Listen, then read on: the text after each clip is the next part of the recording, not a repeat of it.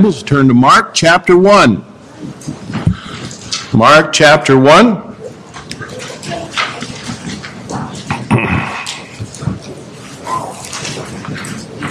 And we'll be reading verses 23 through 34 and looking at the power of the servant.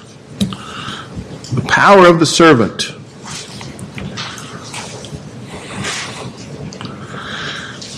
Follow along in your copy of God's Word as I read, beginning in verse 23. And there was in their synagogue a man with an unclean spirit, and he cried out, saying, Let us alone. What have we to do with thee? Thou Jesus of Nazareth, art thou come to destroy us? I know thee that thou art the Holy One of God. And Jesus rebuked him, saying, Hold thy peace and come out of him. And when the unclean spirit had torn him and cried with a loud voice, he came out of him. And they were all amazed, insomuch as they questioned among themselves, saying, What thing is this? What new doctrine is this? For with authority commandeth he even the unclean spirits, and they do obey him. And immediately his fame spread abroad throughout all the region round about Galilee. And forthwith, when they were come out of the synagogue, they entered into the house of Simon and Andrew with James and John. But Simon's wife's mother lay sick of a fever, and anon they tell him of her. And when he came and took her by the hand and lifted her up, and immediately the fever left her, and she ministered unto them, and at even when the sun did set, they brought unto him all that were diseased, and they that were possessed with devils. And all the city was gathered together at the door. And he healed many that were sick of divers diseases, and cast out many devils, and suffered not the devils to speak, because they knew him. May God add his blessing to the reading of his word, and I trust God will speak to our hearts through his word this morning.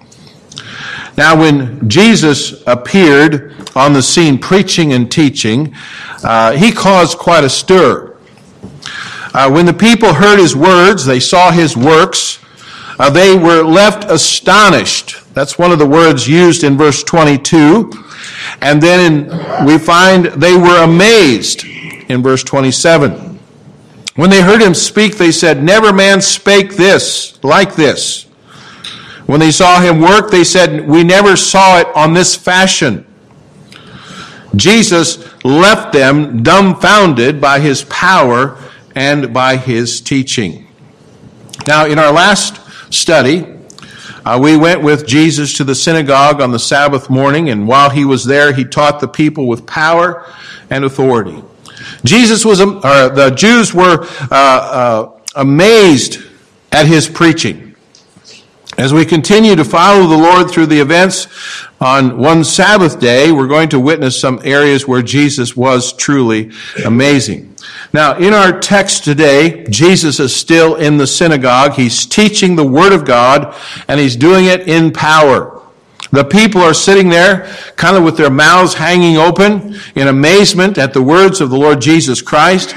And so as we look at Jesus in the synagogue, consider the rest of the events that occurred that day, I want us to just kind of see the power of Jesus the servant. In verses 21 through 22, it allows us to examine the preaching of the amazing servant. And this morning we want to look at the power of the servant. Now we notice, first of all, he had power over demons. We saw this in verses 23 through 28 as we just read. As Jesus preaches, he's interrupted by a demon-possessed man. The demon used the man's vocal cords. They were causing him to scream. The demon declares his awareness of just who Jesus is. The demon declares Jesus to be the Messiah. And Jesus rebukes the demon and frees this possessed man from that demon's grip. Now that's an amazing thing to to have witnessed, I'm sure, for the people there. And we probably would never be able to see that again, of course, because we don't have the Lord Jesus here.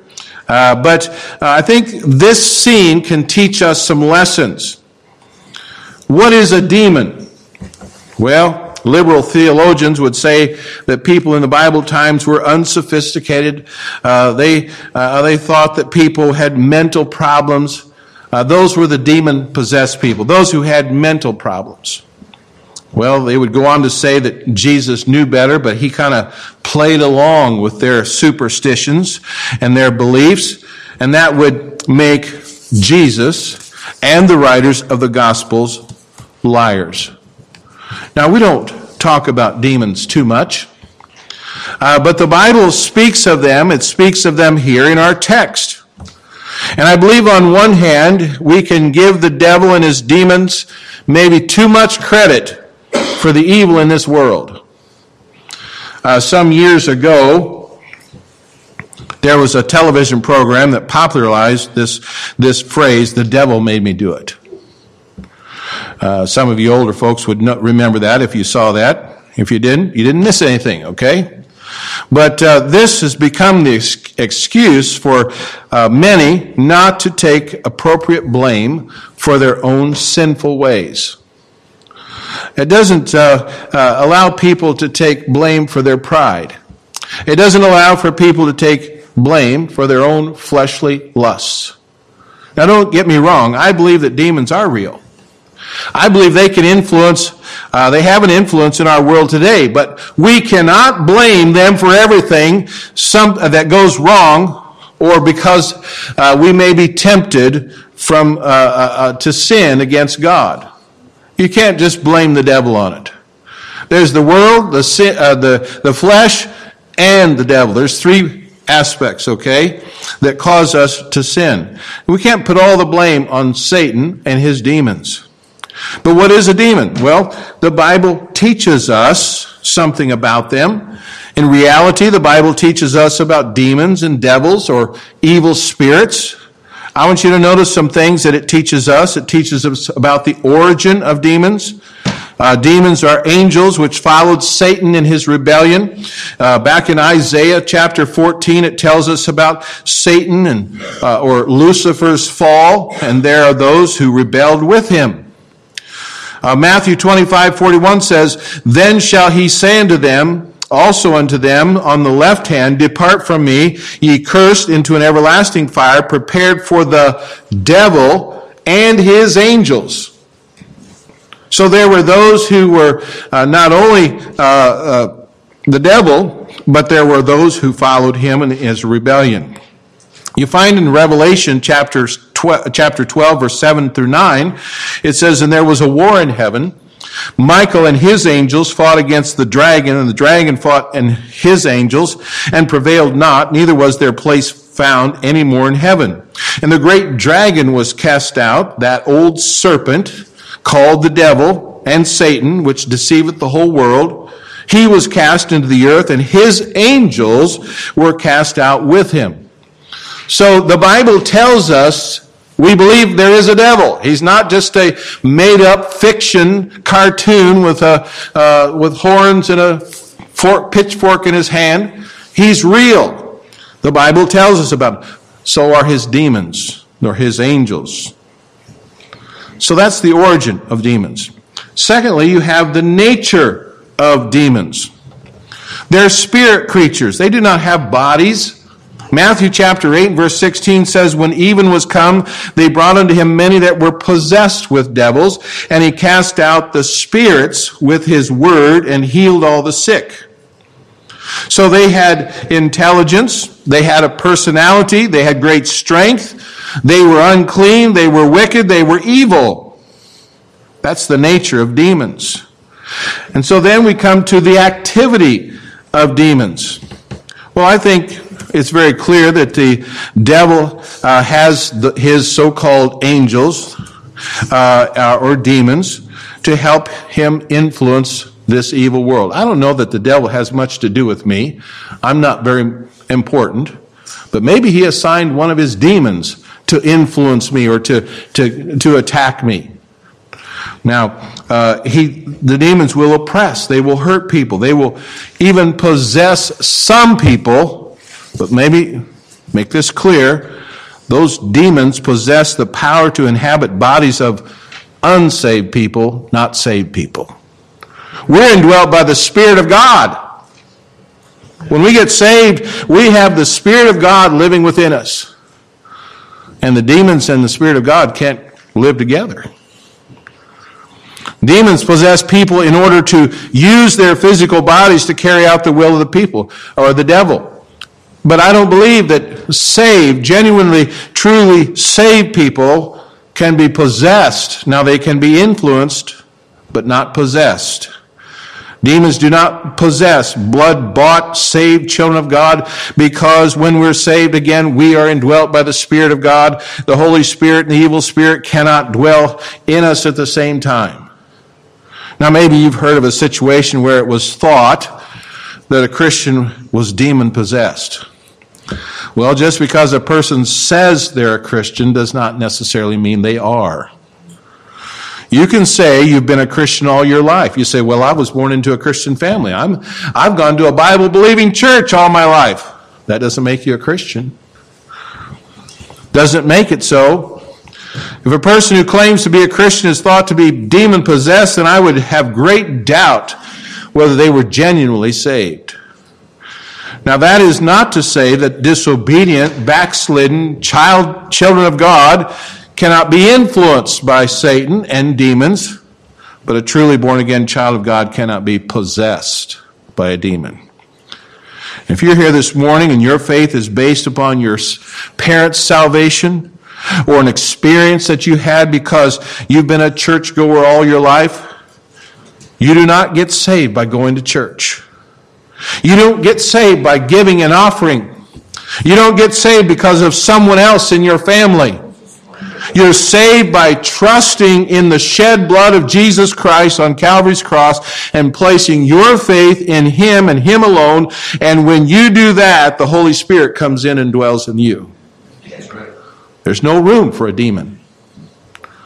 Demon possession was something that Jesus encountered on a regular basis during His earthly ministry. It may be that Satan was actively trying to disrupt what Jesus was doing, and that demonic activity was more prominent than it is now. The truth is, demonic activity is very prevalent today. I have no doubt that much of the evil in this world is perpetuated by people who are possessed or impressed or controlled even by the devil. We also need to note that the demon both recognize Jesus. They recognize His authority to deal with the demons. We saw that in verse 24. The demons know Jesus, they know His power, and they fear Him. James chapter 2 verse 19 says, "Thou believest that there is one God, thou doest well. The devils also believe and tremble." I thought it was interesting what one commentator noted, that was a demon that called the Lord Jesus of Nazareth. Because I believe this was the first time that Jesus had been named Jesus of Nazareth. And the demon did it in the way that Satan and his hosts always operate, so as to cast doubt about the truth and the sincerity of the Lord Jesus. The demon was attempting to prejudice the people against Christ and have them look on Him as a deceiver, because everyone knew the Messiah must be of Bethlehem and no good thing was expected out of Nazareth. And that is the way Satan and his demons work. That's how they work today. They will always try to cast doubt on the things of God and the importance of trusting Christ to be saved. And yet the demon was also honest in speaking of Jesus as the Holy One of God. You know, it's sad, but how often demons have more respect for the Lord Jesus Christ than lost people do. Billions of people around the world refuse to acknowledge the existence of the Lord, and they refuse to bow to His power. They have less sense than the devil. Jesus rebuked the devil and he said, "Hold thy peace and come out of him." Verse 25. That phrase, "hold thy peace," that literally means be muzzled. Jesus told the demon to shut up and to vacate the premises. He said it much nicer than that, didn't he? But the demon immediately obeyed the Lord's command, and he left the body of that poor possessed man. Now, why did Jesus cast out the demon when the demon was actually telling the truth about Jesus? Jesus did not want to be identified with the devil, but with the Heavenly Father. I think it's very important that we be careful who we're identified with. He refused to receive the testimony of the demons. Jesus did not come to save fallen angels. He came to save fallen people. He came to save sinners. What gives him the most glory is a redeemed sinner testifying to the power and his identity. You see, when people witnessed the power of Jesus to cast out this demon, they were left amazed. As it says in verse 27, they were all amazed. That word amazed, again, means to astonish, to frighten even, to render motionless. They were riveted in their places when they saw Jesus do this. They could not move. I get the idea that this was not the first time this demon-possessed fellow showed up at the synagogue, and many times he perhaps had disrupted the service that was going on there. But this was the first time that anyone had seen someone with authority take care of this devil and deliver someone from Satan's grip. Now, when they saw what Jesus could do, they began to spread the word around the countryside about him in verse 28. Neighbors began to tell neighbors. And before long, everyone in the area had heard about the Lord Jesus and what he could do. Now, here's an important principle. Actually, there's a couple of important principles. Number one, there is no hopeless case with Jesus. Regardless of how low into sin a person has fallen, regardless of how firm a grip Satan may have on them, regardless of the power of their addictions or the vileness of their sins, there is power in Jesus to save them and to deliver them from the grip of sin and Satan. That person the world views as beyond saving is the very person he came to save. And if you look at the Bible, you'll see case after case that appears hopeless. And in every case, Jesus is able to save that soul and change that life. You think of Saul of Tarsus. He hated the Lord Jesus. He did everything in his power to destroy Christians and the gospel. God saved Paul by his grace and changed his life, and he became Paul the apostle. The man who so violently had opposed Jesus became one of the mightiest weapons in the Lord's arsenal in those days. And as we continue to move through the verses of Mark, we're going to witness person after person that seems to be hopeless. We're going to watch Jesus save them and change them. So never give up. You say, I know someone, I've been witnessing to them for years, and they just don't seem like they're going to change. They're so wicked and they stay in their sin, but God is able. The Lord Jesus is able to save them. Don't give up. Jesus has the power to save people who will repent of their sins and believe the gospel. Secondly, in Jesus' day, the people weren't just excited about the synagogue. It was always the same dull, boring waste of time. And when Jesus came and worked in power, the people left that synagogue that day and they were excited about what they'd heard and seen. They spread the word. Multitudes responded. Tells us down in verse 33 and 34. Do you ever wonder why Christianity takes a bad rap, so to speak? I know that's an old word. But a bad rap from the world. They're sick to death of legalism and ritualism and hypocrisy. I don't go to church because that's where all the hypocrites are. That's excuse. They watch many of us in our lives and they see that, there's no difference between us and them. They hear us preach and they believe that we're out of touch. We speak a different language. We preach a strange message. We do weird things. Like singing hymns. That's weird. We come to church and we sit here and we listen to a preacher preach the Word of God. That's just not something you do. You have to if you're going to go to church, you got to listen to about 45 minutes to an hour of rock music, and then you can hear a sermon, a little devotional maybe. But we center on the Word of God, the preaching of God's Word. We speak a different language. We preach a strange message. And from their perspective. And what the world is looking for is not business as usual from the church.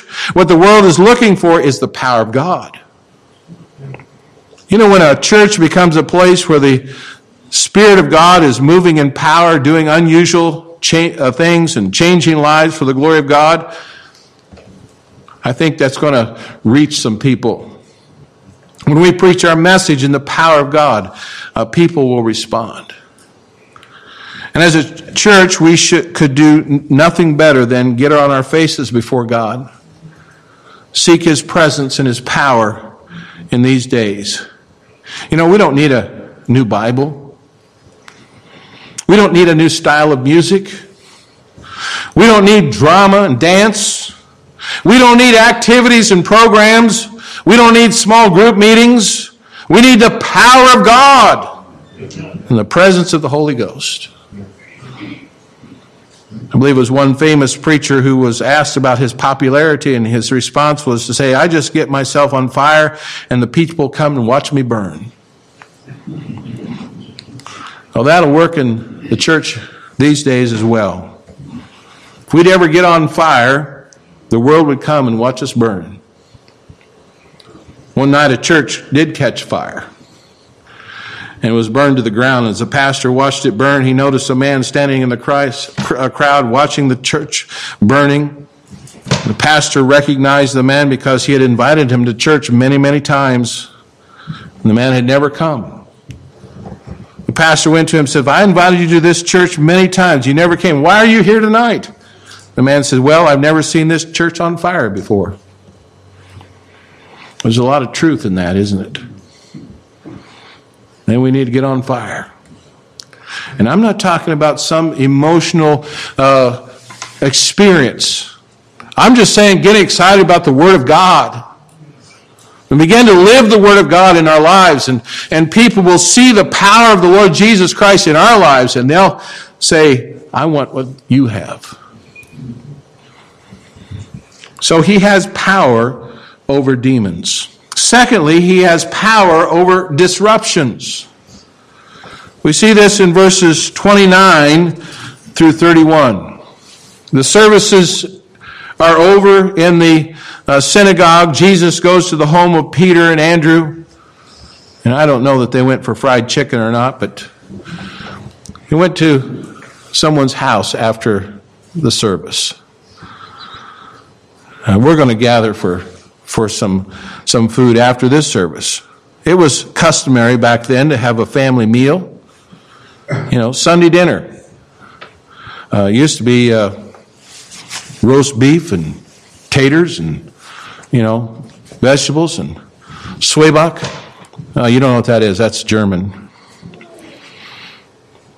But when they arrived at Peter's house, they found Peter's mother-in-law was sick with a fever. Now, it doesn't appear that her fever was life-threatening, but it left her unable to prepare the meal for the family. Instead of coming home to a feast, they came home to a woman with a fever. And they tell Jesus about this sickness, and He walks over and He heals Peter's mother-in-law, and she gets up and goes right to work getting the meal ready. Now, this is an amazing scene. They have just left the synagogue. Jesus has claimed victory over the devil. Now He enters a home where He's faced with just a simple fever. But here's another situation that proves to be no problem for the Lord Jesus Christ. And I want us to learn this from this lesson from this, and that is, first of all, nothing is too hard for the Lord. If this passage teaches us anything, it teaches us that nothing is beyond the scope of His ability. There's no disruption too great. There's no problem too mundane for the Lord. You know, the Lord was able to create a universe from nothing. He's able to speak the winds and the waves and calm them from the most violent storms. He was able to take 5 small loaves of bread and 2 little fishes. Maybe they were sardines, I don't know. But they were 2 little fishes, and He feeds thousands of people. He's able to speak the word and deliver a man from the grip of thousands of demons in Mark chapter 5. We'll get to that later. But He's able to do all these great things and even more. Nothing is too hard.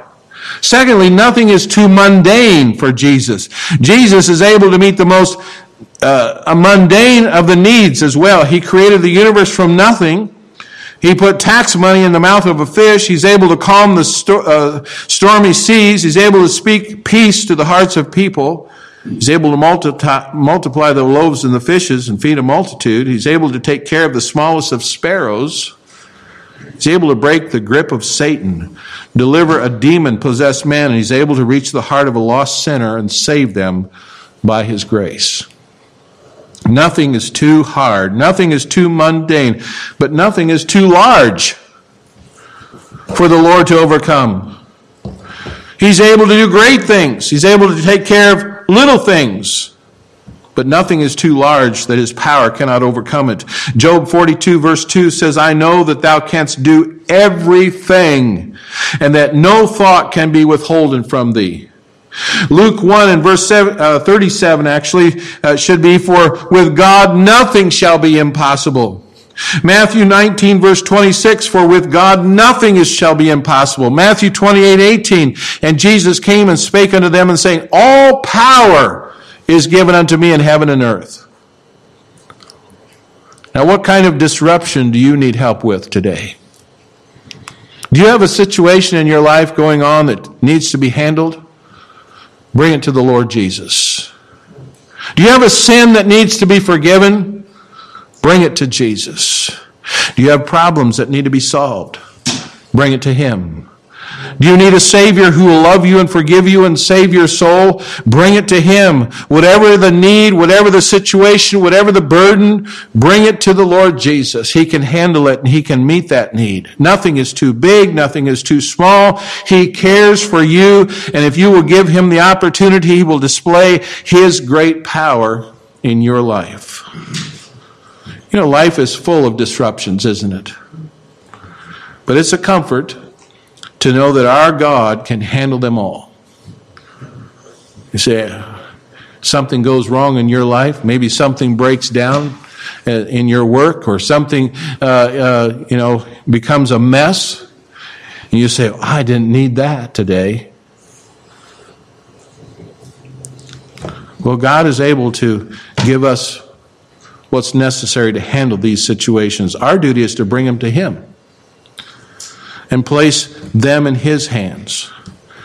And when we do that, they are good as handled. So we find here His power over demons, we find His power over disruptions, and then thirdly, His power over diseases. Found this in verses 32 through 34. Jesus and His 4 new recruits spend the afternoon relaxing, and when the sun goes down, the people began to show up. Now the Jews honored the Sabbath day from sundown Friday to sundown Saturday.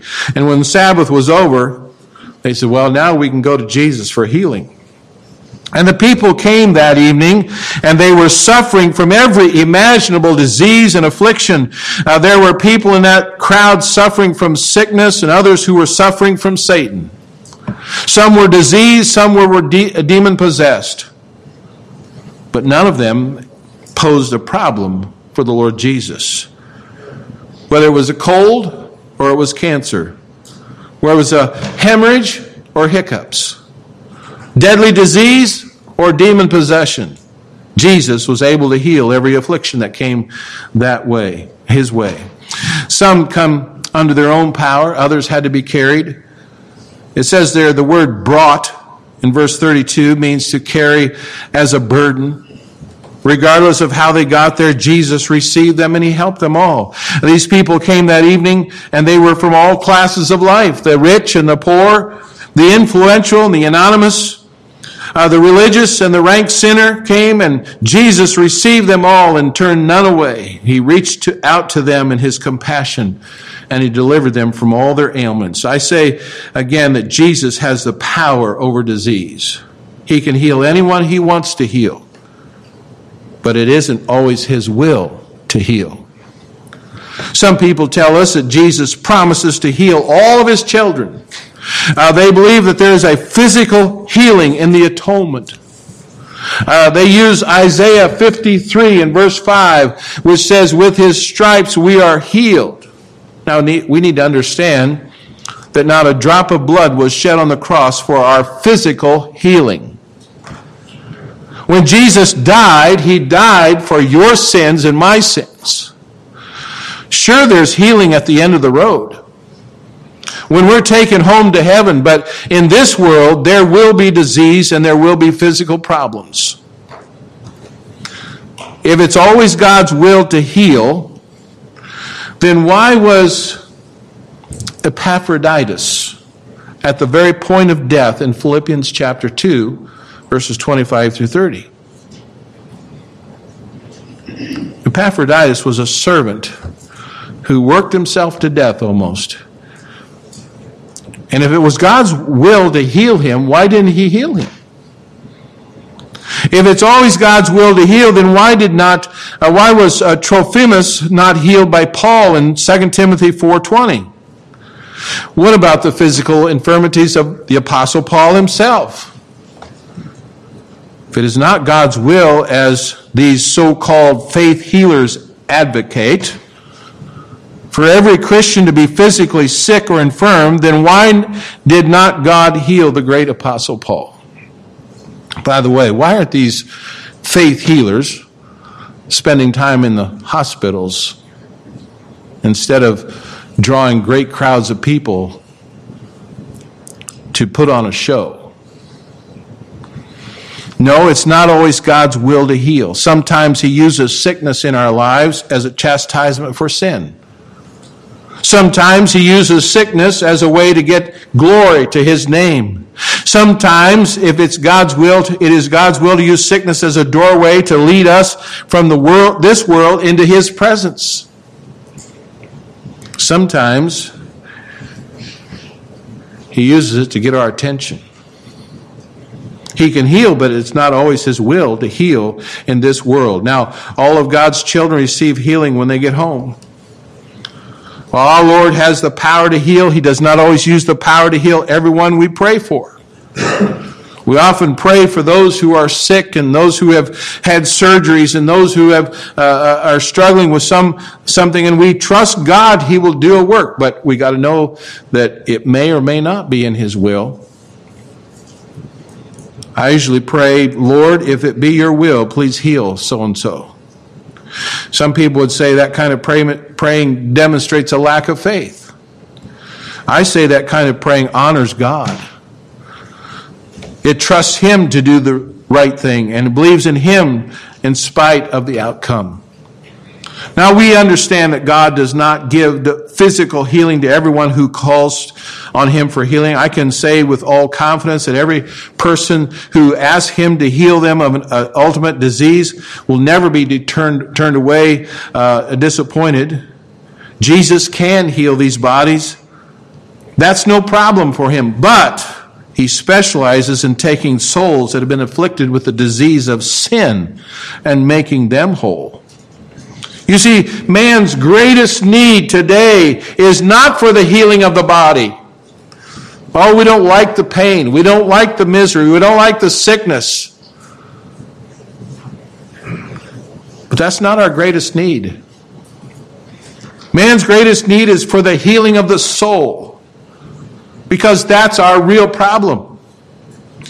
Man is a sinner by birth. Romans chapter 3, verse 10 says, as it is written, there is none righteous, no, not one. There is none that understandeth. There is none that seeketh after God. They are all gone out of the way. They were altogether become unprofitable. There is none that doeth good, no, not one. Their throat is an open sepulchre. With their tongues they have used deceit. The poison of asp is under their tongues. Man is doomed to hell by his sin. For the wages of sin is death, but the gift of God is eternal life through Jesus Christ our Lord. And we have only one hope, and his name is Jesus. We sang about him this morning. The name of Jesus.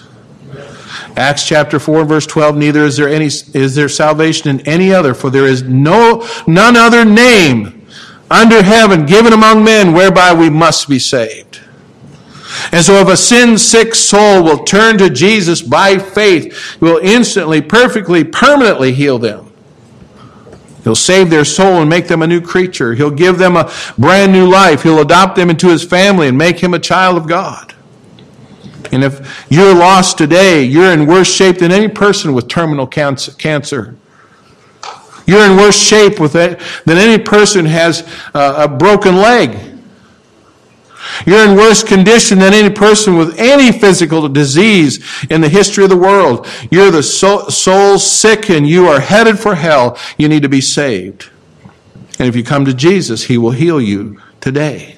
He will make you whole. Let me also mention the fact that not everyone who came to Jesus this afternoon here in the scripture was healed or was not saved. Some were there to see what they could get from Jesus. And no doubt some believed unto salvation, but there are others that were just using him. And the same is true in our day. Most people are content to take his blessings while they ignore him. They breathe in air. That's his air. They eat his food. They drink his water. They live in his world, but they don't want to have anything to do with Jesus. Far too many people are simply looking for a spare tire. They throw God in the trunk of their life until they have a flat, and then they drag him out and use him until things get better. And then they hide him again. God does not exist just so he can be used by needy people. He is to be loved. He's to be worshiped. And he's to be served, regardless of what life brings our way. You know, when the people saw Jesus casting out the demons and healing diseases, they were amazed by his power. What we need to understand this morning is this: he still has the same power today. He can deliver you from the grip of the devil. He can handle all the disruptions in your life, and he can cure the diseases that ail you. Whatever has you in its grip today is no match for the Lord Jesus. If you want to be free, you come to him. If you need healing, you need to come to him. If you need to be saved, you need to come to him. If he's spoken to your heart and reminded you of where you need to be, you need to come to him. Have you just been using God as a spare tire? Maybe you need to get on fire for him. You need to be forgiven. You need to be saved.